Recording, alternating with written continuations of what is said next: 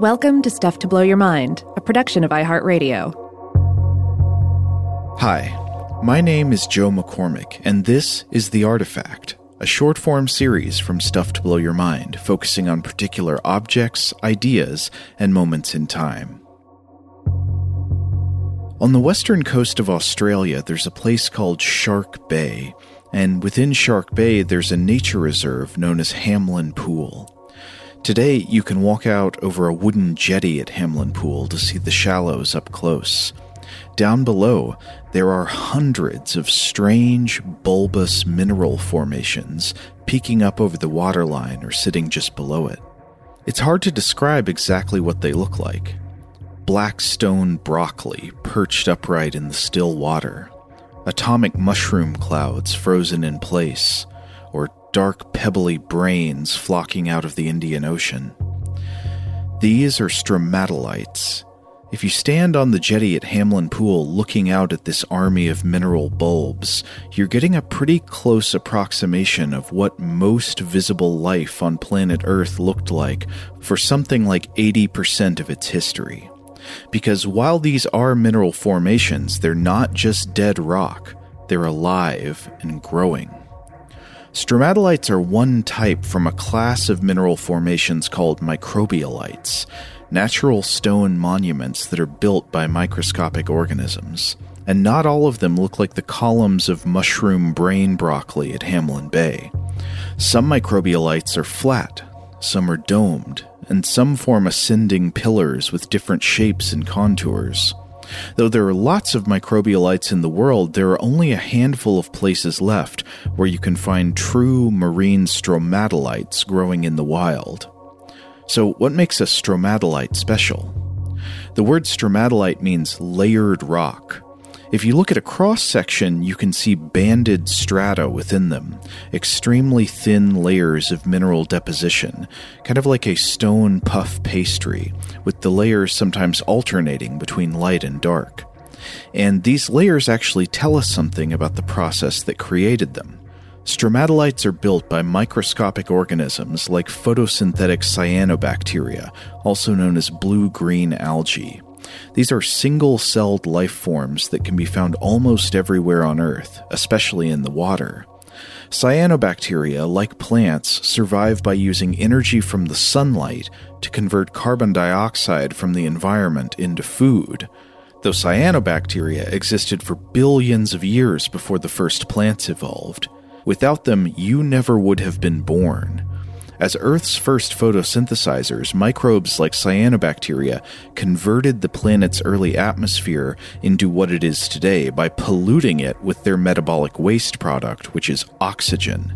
Every animal that ever lived could only evolve because of what the early photosynthesizers did to the atmosphere. So, for billions of years, these microbes dominated planet Earth, changing the composition of the air and leaving behind their stromatolite mineral formations in the fossil record. But to come back to the question about how they form, where do these layers of strata in the stromatolite come from? Microbes like cyanobacteria don't just float around by themselves. When they're able, they glom on to other microorganisms to form what are known as biofilms or microbial mats. Think of a kind of thin, sticky carpet in which billions of microbes glue themselves both to one another and to an underlying surface with the help of a class of biological cement known as extracellular polymeric substances, or EPSs. These microbial mats, being sticky by evolutionary design, don't just stick to the underlying substrate. They also act kind of like a glue trap, catching hold of tiny grains of sediment and sand that wash over the surface of the mat due to the tide or other mechanical forces. Over the years, layer by layer, these sticky mats of biological material, trapped sediment, and also calcium carbonate harden into solid mineral formations like the columns at Shark Bay, always climbing up higher like the crown of a tree in the forest to move toward the sunlight that feeds them. If you look at the history of Earth life in the fossil record from roughly 3.5 billion years ago until about 1 billion years ago, stromatolites absolutely dominate the scene. gathering in shallow seas and across continental shores around the world. But around 1 billion years ago, the finely layered stromatolites start to vanish from the geological record, and they've remained rare until today. What happened to them? There are several possibilities, but one interesting investigation into this question was a study published in 2013 in PNAS by Joan M. Bernhard et al. This study picks up from the observation that at around the same time stromatolites began to decline in the fossil record, they seem to be replaced with a different kind of microbial mat formation called a thrombolite. Whereas stromatolites are layered rocks, thrombolites are clotted rocks with a microstructure to match their name. So did most of the world's stromatolites become thrombolites? And if so, why? The researchers behind this study suggest that the answer to the question may lie in the evolution of another organism known as foraminifera. Foraminifera, often shortened to forams, are a type of single-celled eukaryotic organism from the kingdom of life known as the protists, along with organisms like amoebas and the plasmodium parasite that causes malaria. You can find foraminifera throughout the ocean, often in seafloor sediments, where they use amazing and fantastically creepy shape-shifting tendrils called pseudopods to reach out into their surroundings and snatch up food.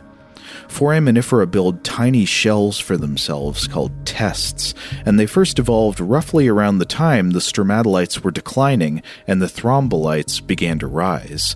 So it makes sense to wonder if they had something to do with the change in Earth's microbialites.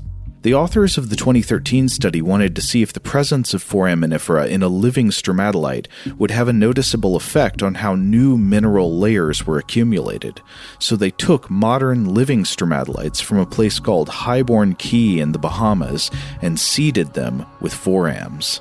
Some of the test samples were treated with a drug that would inhibit the function of the foram pseudopods, while others were left untreated. After about 6 months, they found that the presence of functional forams could absolutely affect the structure of the stromatolites. In samples where the forams had been drugged, thin layers were visible. In the samples where the forams were allowed to do their thing, the stromatolites had assumed the clotted structure seen today in thrombolites. Altogether, this is taken as evidence that the foraminifera may have had something to do with the stromatolites' decline. Today, you can only find living stromatolites in special places, usually places with water that has a very high salinity, like evaporating saltwater pools and tidal areas. I kept thinking about how, in this way, stromatolites have something in common with sauerkraut. Lacto-fermented foods like sauerkraut and kimchi are made by salting vegetables and packing them down in a wet anaerobic environment. The reason the vegetables turn nice and sour instead of simply rotting is that the salty, wet conditions in the jar inhibit the growth of microbes and mold that cause spoilage, but allow the growth of salt-tolerant lactic acid bacteria. As the lactic acid bacteria thrive, they produce acid as a byproduct of their metabolism, which lowers the pH of the fermentation, further preventing other microbes from surviving and creating the sour flavors we love.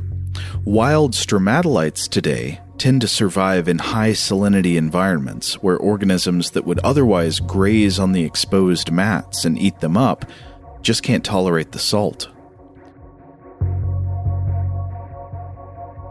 Tune in to new editions of The Artifact every Wednesday, hosted either by Robert or myself. As always, you can email us at contact@stufftoblowyourmind.com.